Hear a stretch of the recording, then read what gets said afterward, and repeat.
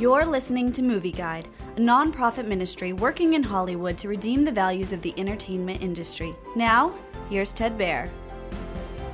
Morbius is a science fiction thriller with scary horror scenes about super strong vampires. Dr. Michael Morbius is a world-renowned scientist who has created a valuable artificial blood plasma. However, he suffers from a crippling terminal blood disease. Michael finds a possible cure. However, it's developed from vampire bats, and the serum turns him into a monster with a craving for human blood. Michael avoids drinking real blood by consuming his artificial blood. However, its effectiveness is wearing off. Meanwhile, his best friend has stolen and injected the serum with no intention of not killing people for their blood. Morbius has a fair number of scary, exciting moments.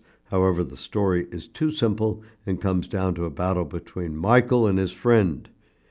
Morbius has a light humanistic worldview with some moral elements.